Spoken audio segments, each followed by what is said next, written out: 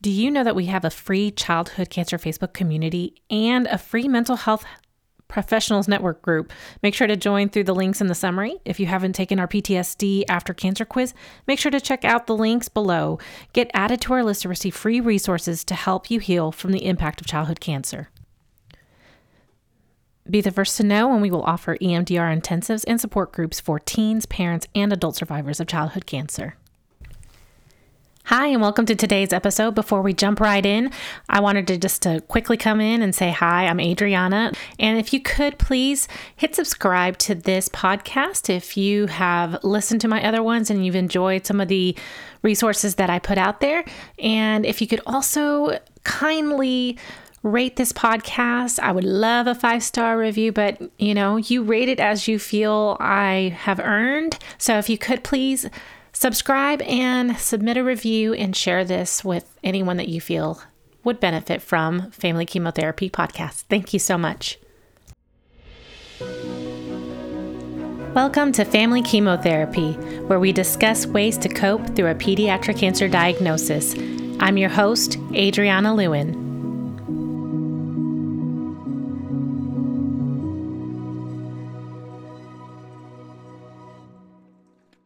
Hello, and welcome back to this podcast. Today, I'm super excited to introduce to you a good old friend of mine, someone I've met through the childhood cancer community and just have had the pleasure of collaborating several times. And it just felt like it was the right fit to do an episode so we could talk to the famous Rosaria Kozar with Living with Scanxiety podcast. Thank you so much for joining me today, Rosaria. Thank you so much for having me, Adriana. I was, just so happy to hear from you when you asked me to be on the podcast, and thank you. Yeah. And forgive me because I do have a cold. It's that time of year, so I apologize. Well, I just appreciate you taking the time. I know we've talked about this in the past, and I, as many of you know, I did go a little MIA because I needed to do a lot of self-care for me at the time. And so I'm just really excited to come back and finally get to this interview, because I just feel like you have a wealth of information that you can help other families go through. So, thank you. So Rosaria, tell me a little bit about yourself. For those who don't know you, just tell us about yourself and how you're connected to the childhood cancer community. Absolutely. So, my name's Rosaria Kozar. I run the podcast Living with Scanxiety, childhood cancer podcast. I know it's a little redundant, but just so people know that it is about childhood cancer. So I got into the childhood cancer community when my son, Brody, who's no longer with us, was diagnosed back in it was a long time ago. I want to say 2014, and with alveolar rhabdomyosarcoma, and he passed in 2015. He went through just about everything all the other kids do. Everybody's journey is different, so I don't want to sound I know what everybody else goes through. Everybody's story is different. But he did radiation, he had amputation, of course, the port was put in, feeding tubes, the chemotherapy, obviously, and he did immunotherapy as well. Okay. And so I came to know everybody. I just want to do full circle here because I kind of stopped with that short little story. So I decided afterwards, when he passed, I spent my time grieving, and I said, well, I got to pick up a job. I got to move on. And in terms of that part of life. So I went around for about 5 years, dabbling here and there, decided I wanted to become a social worker.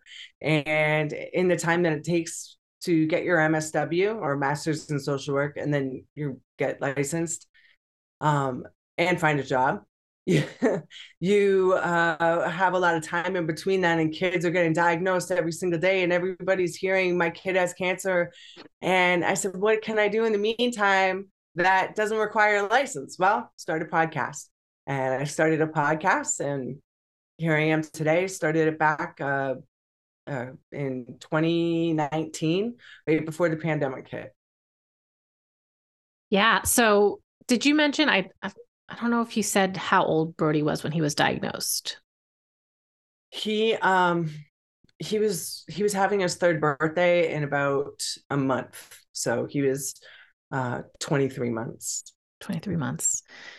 Okay. So, um, my kid also had rhabdomyosarcoma, and we just happened to come across each other in the community. But I really want to get down to, in this interview, talking a lot about the mental health aspect, because I think the more we begin to, and I hate saying the word normalize, but the more we begin to normalize the impact that it has on us mentally and emotionally, I think is when we really can help each other start finding ways to cope better during the process. So when your child was diagnosed with cancer, can you tell me a little bit about the emotions that you went through at diagnosis and just that emotional mental health journey from diagnosis through treatment and after? So initially we have that, kind of wait time that everybody goes through.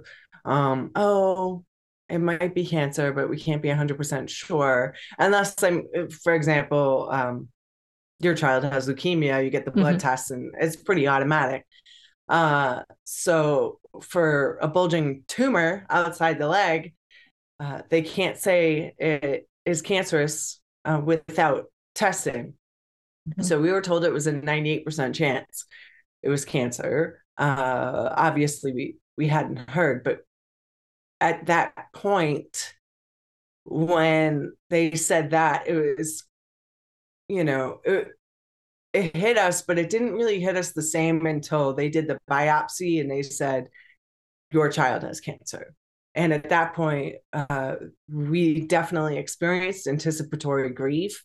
We went home and crying and, anticipating the death and his death. It was awful. And strangely enough, my next door, my late next door neighbor, her grandson, who's survived, he had a 2% chance. She came over and she just shook me and she said, look, Rose, you have a son over there. And right now he's seemingly perfectly healthy. And, when you talk to another cancer parent, you kind of know what that means. They're not healthy by any stretch of the imagination, but they can still do things and they're still kids. So I just kind of woke up and yeah, that anticipatory grief was still there, but not to the same degree. So I think it's really important to maybe start bridging a gap between your child has cancer and then this is going to be how we're taking care of it and whatnot, because that anticipatory grief hits so hard. I wish that there could be some type of social worker or a therapist or someone on the not psychosocial, but psychological perspective and mental health perspective in that room with you and talks to you in a way that, this is normal. This is what it's going to feel like. And this is what it's called, like put a name to it. So that's what we experienced first. Yeah. I think go ahead. Go ahead. I was going to say, I only know it's anticipatory grief now because of the work I've done after. And if I knew the name beforehand, I think it would have been a little bit more like, okay, this is normal. This is what I'm feeling.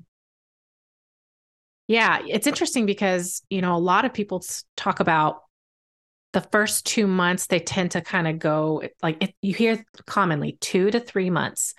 They're in the state of shock or just severe depression or just that grief, right? Like, I think it's grief. A lot of people like to use the word depression when really what they're talking about is grief. And they're in this period of trying to make sense of everything that's going on, adjusting to new changes.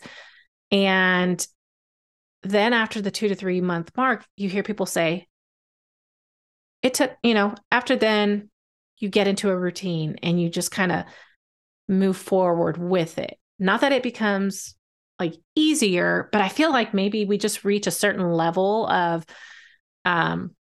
emotional intolerance at this point where we're like, I talk about this window of tolerance, like where you can stay with the emotion and reasoning and logic.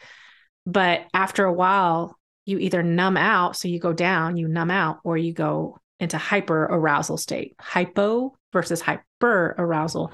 And so I feel like families often they're in this window of tolerance, and then they go into one or the other stages after that. That's a theory. I'm just going to throw that out there. It's just a theory. There's no science behind that.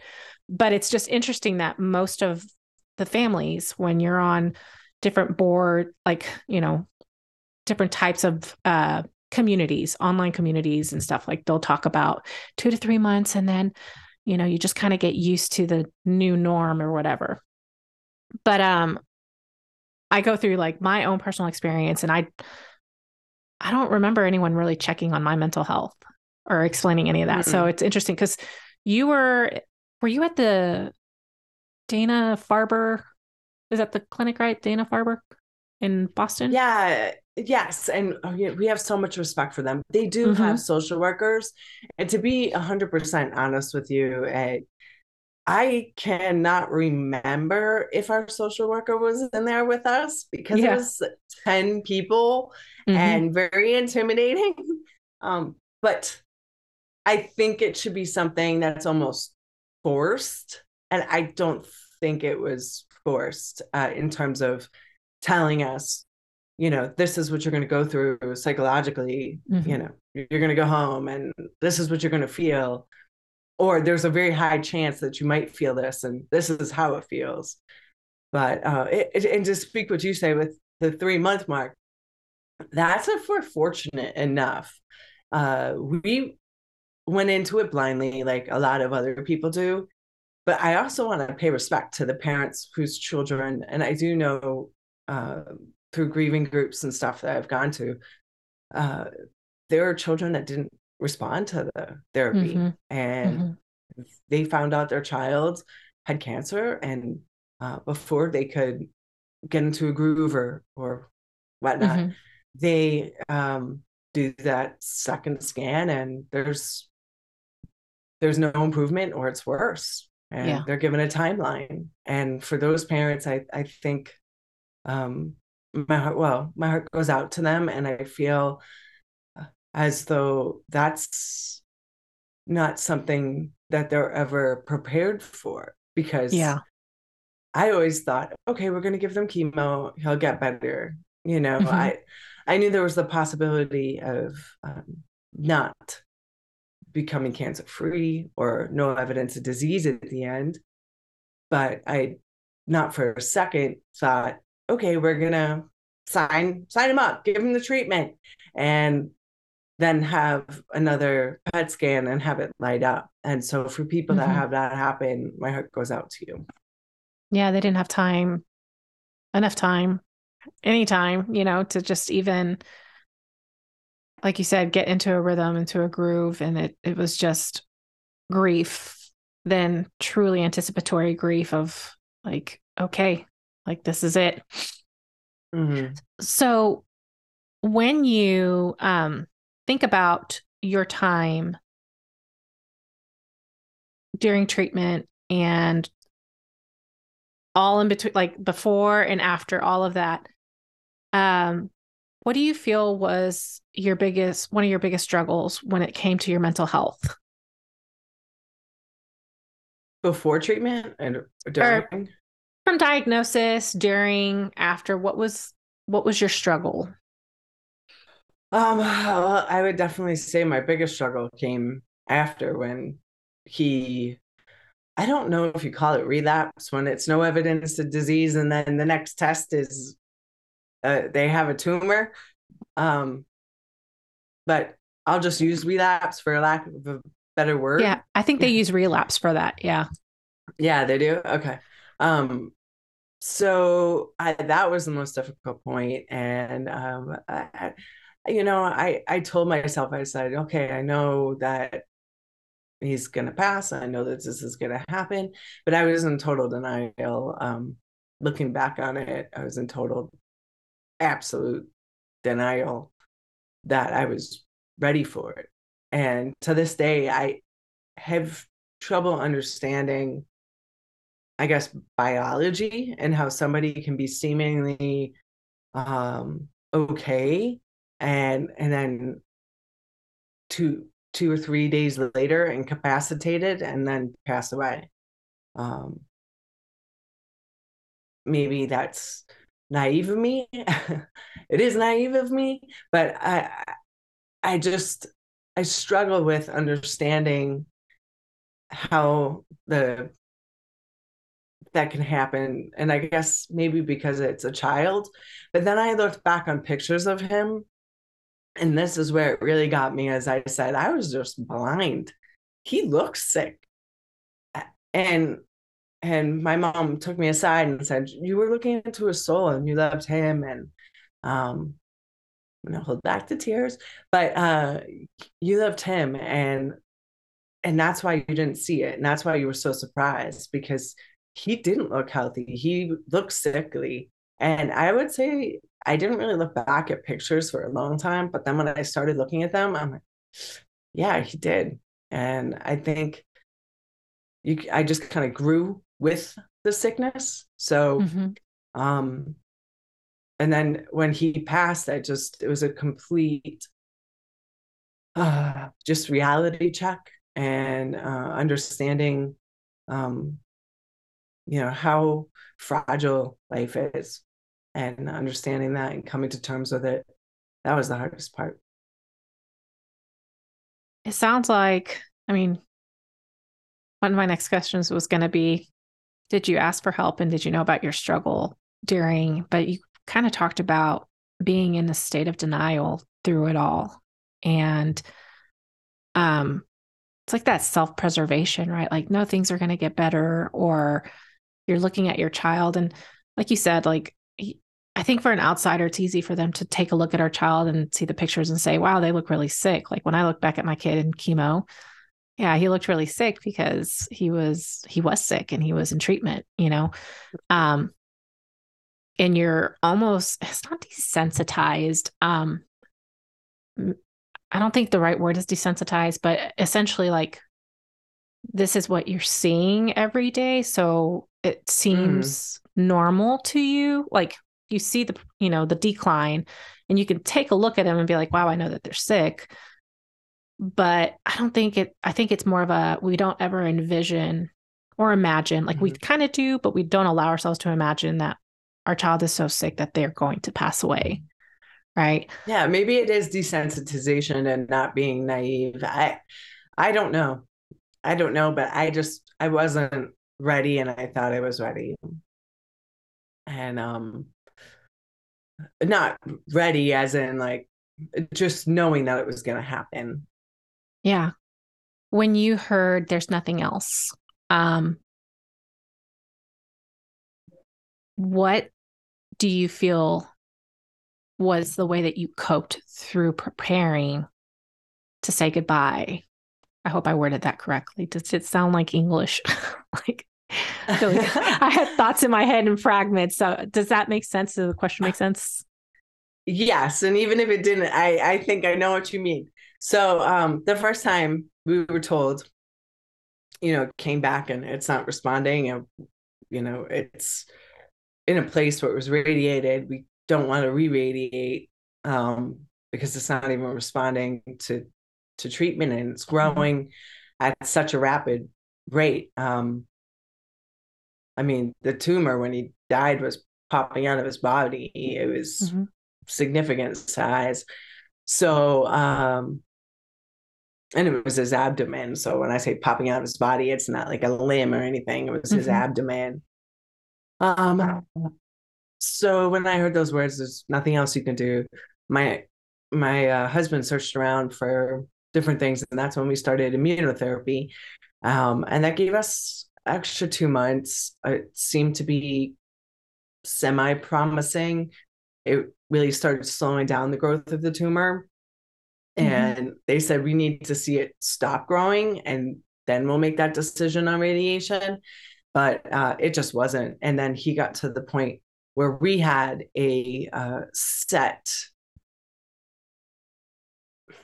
I guess we wrote down boundaries or limits where we're going to stop treatment if X, Y, Z. And those were he had to be able to do such and such in a day. We didn't want him to live in misery Mm-hmm.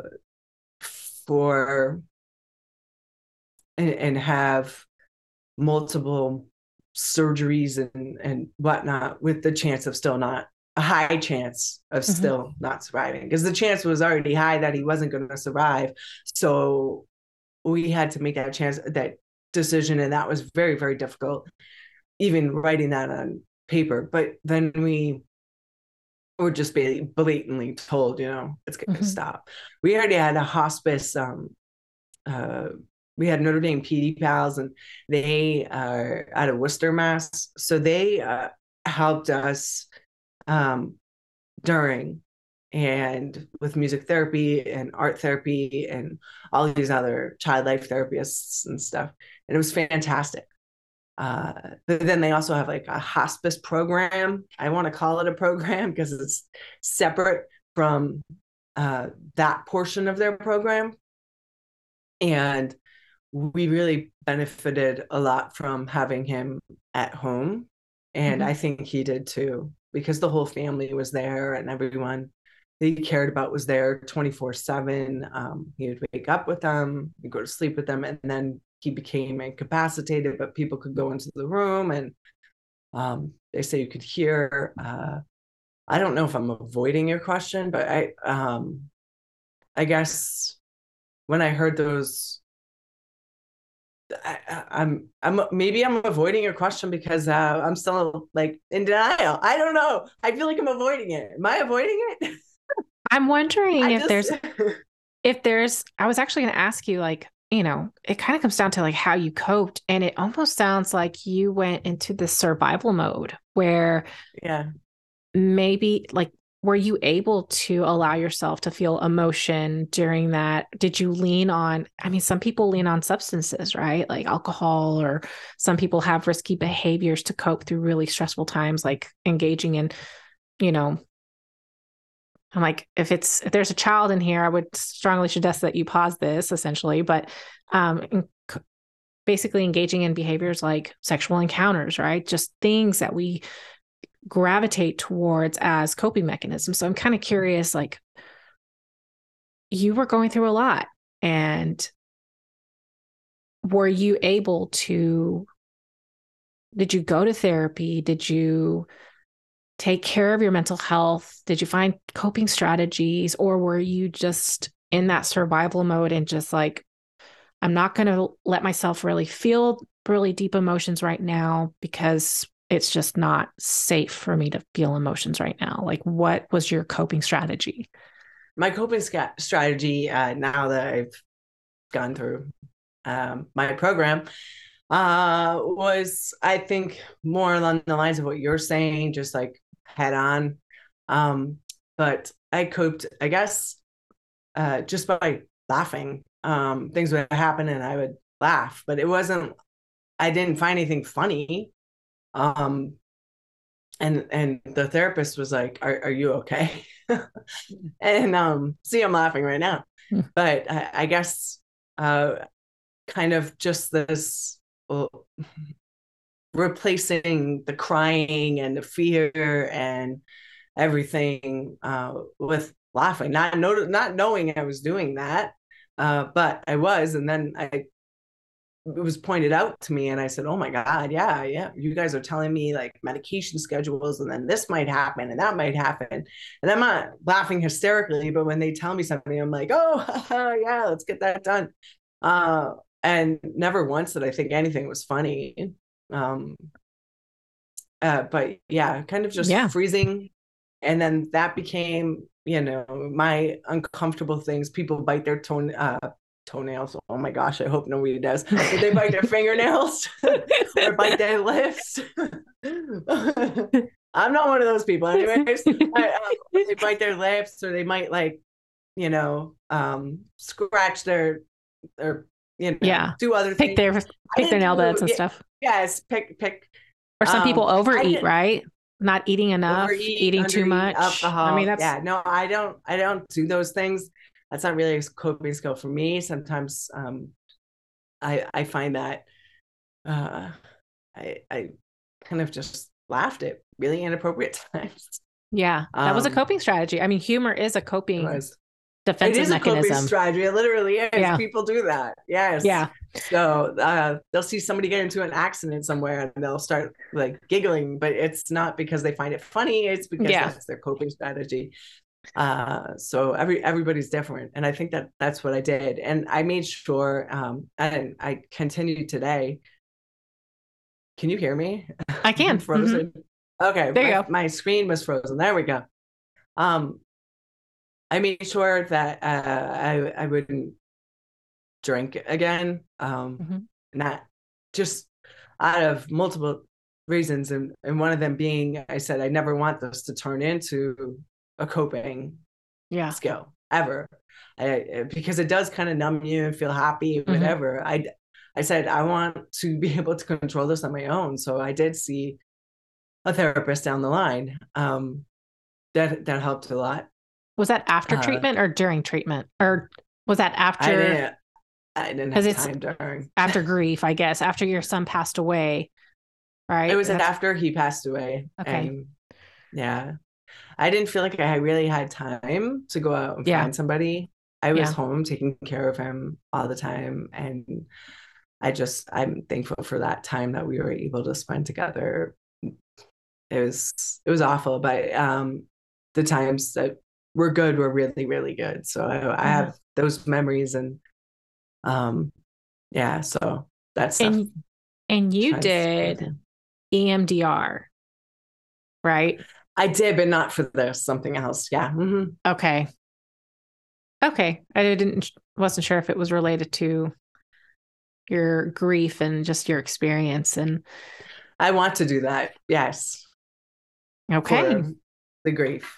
Mm-hmm. Yeah. I highly suggest it for people, no matter what kind of trauma they've ever experienced, whether it be losing somebody or going through another type of trauma, to consider it.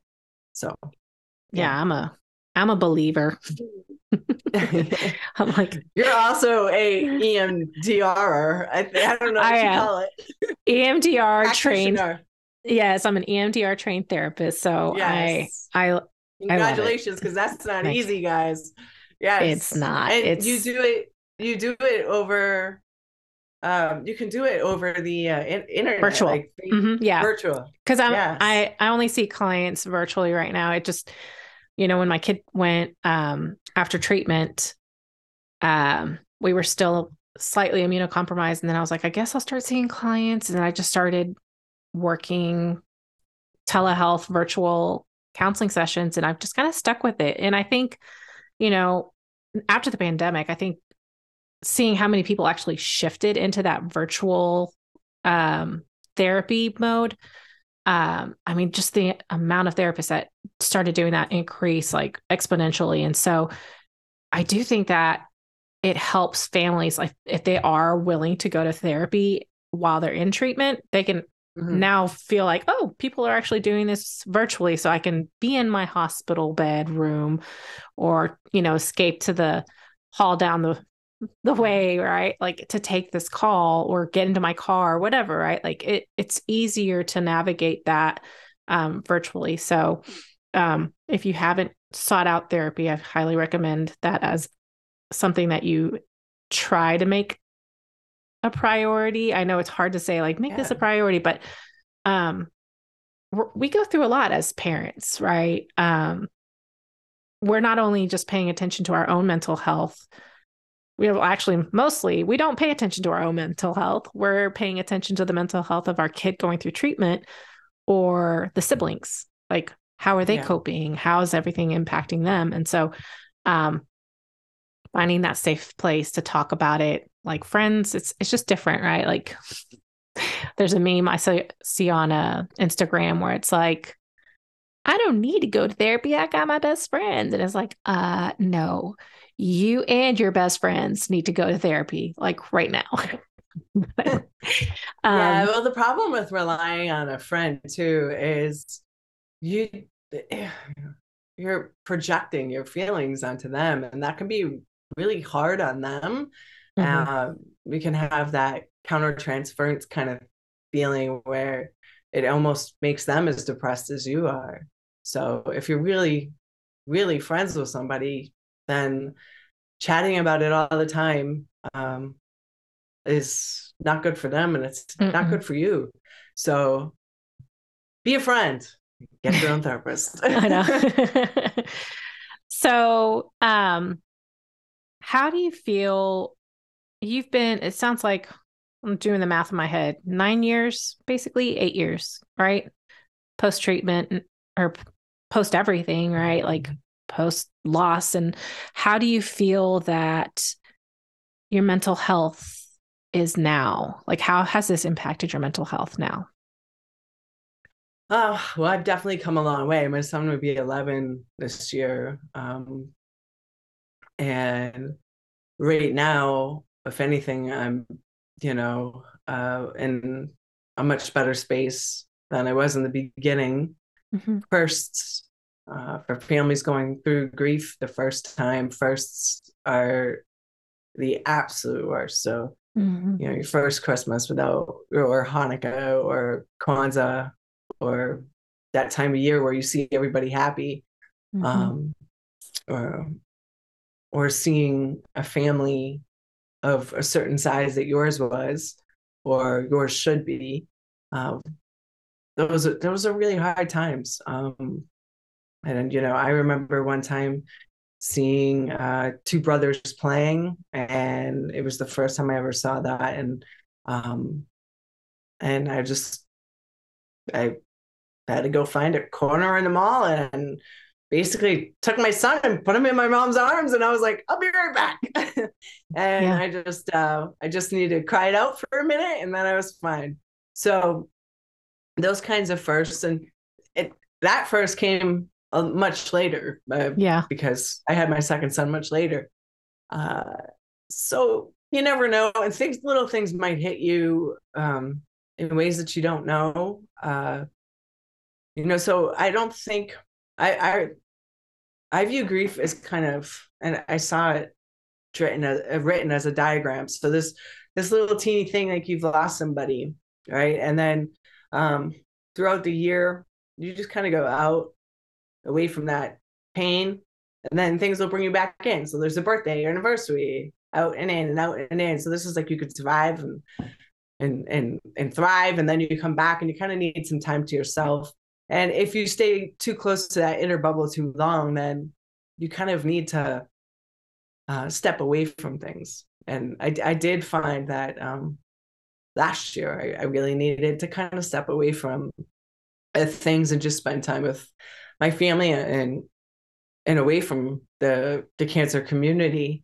And I feel much better now having done that, and I can kind of decompartmentalize, like, this is that, and I keep that there. And when I'm doing other things, I don't have to think about it, because I was on this 100% or 200%, 24/7, and happy with where I am at it now, That's a coping and what strategy I'm too, doing. right? Yes, I guess it is. Yes. Getting busy and working and finding meaning in it. That's a coping Yes. strategy that I do feel like a lot of people in the cancer community kind of go through that, hence the reason why we have so many nonprofit organizations that are started in honor of their family's experience or in honor of the loved child that passed away. And a lot of that is, a coping strategy. Because you get so Mm-hmm. busy of like, I want to make meaning. This is meaningful. Like, I want to put my suffering into motion. I'm guilty of it. I mean, I started this podcast like in the midst of treatment. So clearly I was using this as my escape. Like I told my husband, I was like, no, I just need a process. And this is going to be my way of processing. And I'm like, no, I after treatment, I was like, oh, I'm starting to see this pattern between grief and me getting really busy and like, I'm going to be really productive and do some things and, put meaning behind it and make this meaningful. And yeah, that was my coping strategy, was avoidance and getting busy. So, well, it's good you took the time off, because you did that. I did. And you have an excellent podcast, Family Chemotherapy. I actually interviewed you, and that was great. You really, you explained a lot of things, and I think a lot of people I know because I saw the numbers, got a lot out of what you had to say. So that's good. Yeah. That's good. Thank you. Yeah. I definitely needed that time off too, where last year it just kind of came for me, that moment of I'm avoiding and I need to start doing a little more inner work. And so, because sometimes, and this is what I tell people and what I tell my clients a lot is sometimes because of that survival instinct and the denial, and we learn how to cope through our situations, we don't realize how much it's truly impacted us until we have one more layer added. And sometimes it might be your relationship that starts to suffer, right? It might not even be your own mental health and anxiety. It's like, oh, well, I don't get along with my spouse anymore. And I just feel like, I hear people talk about the two boats passing in the night or whatever, right? Like, trauma will show up in different areas of your life because you cannot compartmentalize it. And sometimes it just takes a while for it to just kind of sit there and simmer until it gets to the boiling point where it just overflows and it's just staring you blankly in the face. It's like, hey, you've got to deal with some stuff. Yeah. So on that note, what do you wish other people knew about the impact of cancer on you? Like for you, you have a during and you have an after, right? So, what do you wish people knew about the impact of childhood cancer on you? Well, I would definitely say, that's a good question. And I think where I would go with that is what I see going with other people too, is it changes you. And you don't come out the same on the other side. You change. Not the same person I was. I look at life differently. I approach things differently in terms of standing up for not only myself, but my child in ways that I wouldn't have if I didn't go through this experience, because you're forced to do that. And if you don't do it, you're not going to get anywhere, really. It's bad not to do that. And if you're listening to this, make sure you stand up for your child at all costs when you're going through treatment. So I have a much easier time doing that. I think one downside is, and sometimes I've become a little bit more bitter to life as well. Like, it's not fair. This isn't fair. But if I look at the grand scheme of things, I would say no one's life is fair, right? We all have our own problems and issues. You could use a hug a day. So maybe that's a good topic for my next therapy session. I don't know. Thank you. You brought it up. Take a side note here. No, but yeah, so I think it's just changed me. And, part of grieving the loss of somebody, you also have to grieve the loss of yourself and who you used to be. Yes. So that's been huge and difficult. Because I used to be different. And if you sat there and asked me how, this would be a much longer podcast. I know, girl, me too. I mean, I think that's one of the things I had to come to terms with this last year was who am I? That sounds like that deep existential question, but like in all seriousness, like I've changed. What parts of me from before treatment still exist? Yeah. Right? Mm-hmm. What parts of me do I need to grieve Yeah. that no longer are there? And what parts can I actually still Mm-hmm. bring back into the picture? So that's I mean, that's a big topic right there, you know. Yeah. So um from there, I guess what would you tell the younger you if you could go and present you go back into the past and tell younger you something, what would you tell younger you? Okay, so let's pretend I'm talking to 15-year-old me. Um, excuse me. I told you I had a cold. Um, I would tell the 15-year-old me that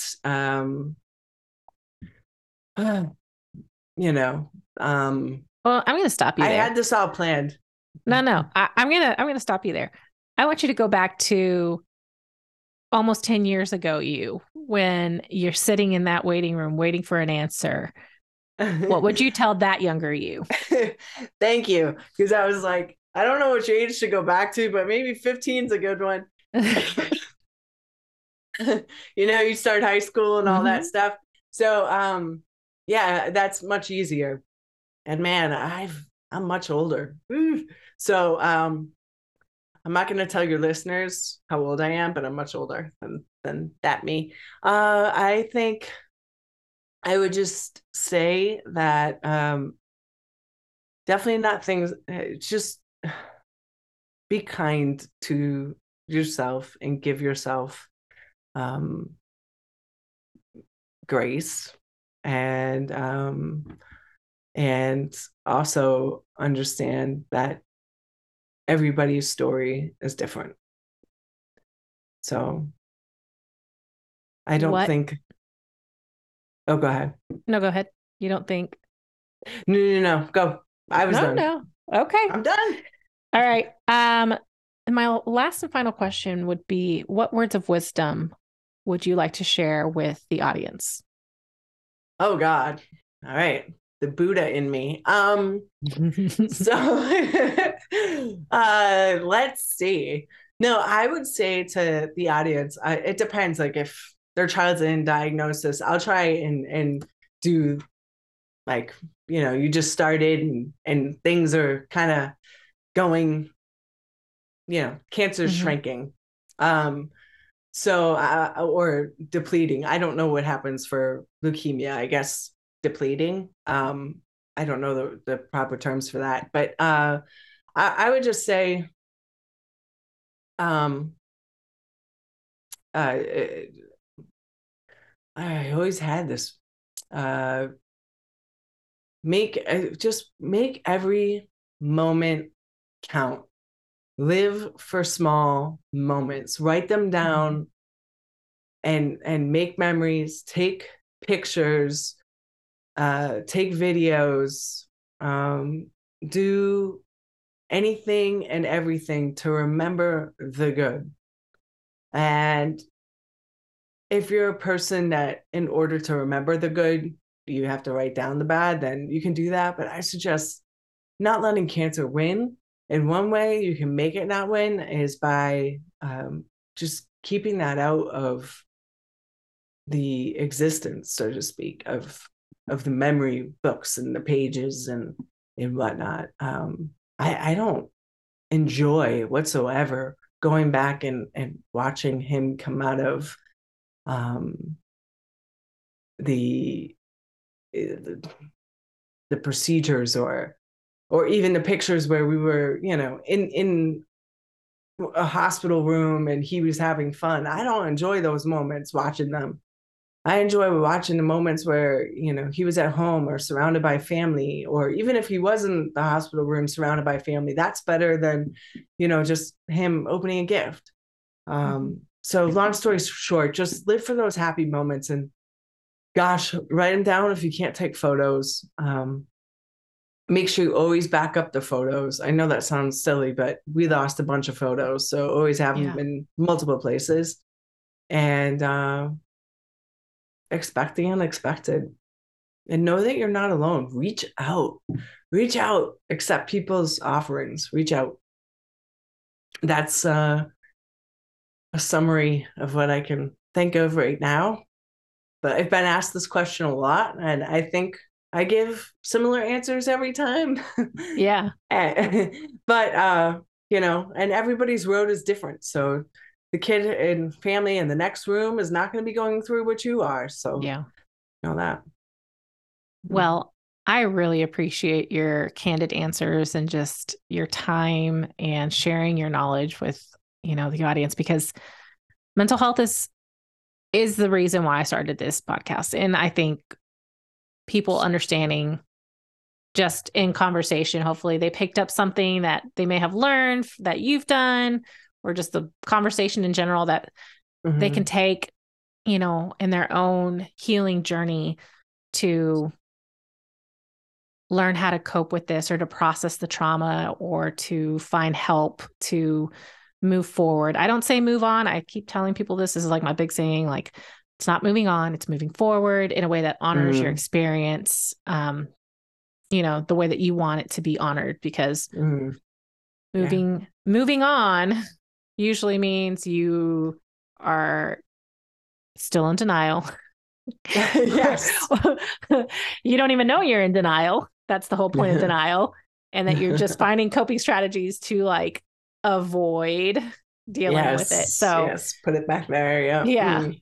Where it's nice and safe, tucked back here until it comes up, and smacks you in the face. And it's like, hello, it's time. It is time. So face me. So I really appreciate you though, Rosaria. I've really enjoyed our friendship and just getting to know you throughout the years. And so I'm thankful for your time and your willingness to come on my podcast to share your. Yes. So, all right. Well, if you want to follow Rosaria, she is on, why don't you tell them your ways to get a hold of you, anything that you want to know to connect with the audience? Well, the best way to get a hold of me is on my website, and that is livingwithscanxiety.org. Now, if you make an error and do .com, it should redirect you. But just in case, remember it's .org. And on there, you can get a hold of all my socials, and you can even contact me if you want to be on the show. We have really good ratings, and you'll be heard, and you'll be helping people. Definitely, without a doubt, be helping people. So, and I do voice only, so you don't have to be camera. You can be camera shy. That's fine. Very good. Okay. If you want to do a live on Instagram, though, I'll be up for that too, because that's always, interesting and how it goes. And so let me know. Well, thank you so much. And I hope that we continue to collaborate, and I will definitely add all of your information in the notes to this podcast so people can just click and link over. So thank you so much, Rosaria. Thank you. Have a great day. You too. Bye. If you have found this podcast helpful, or you just love the mission for family chemotherapy, please kindly rate this podcast. Also, you can follow me on Facebook, Instagram, Twitter, and Pinterest for additional resources that I do share daily. Please tag and share your friends and other pediatric cancer families that you think would benefit from any of the content from family chemotherapy. Thank you, and I can't wait to share the next episode. Together, we can help heal the whole family.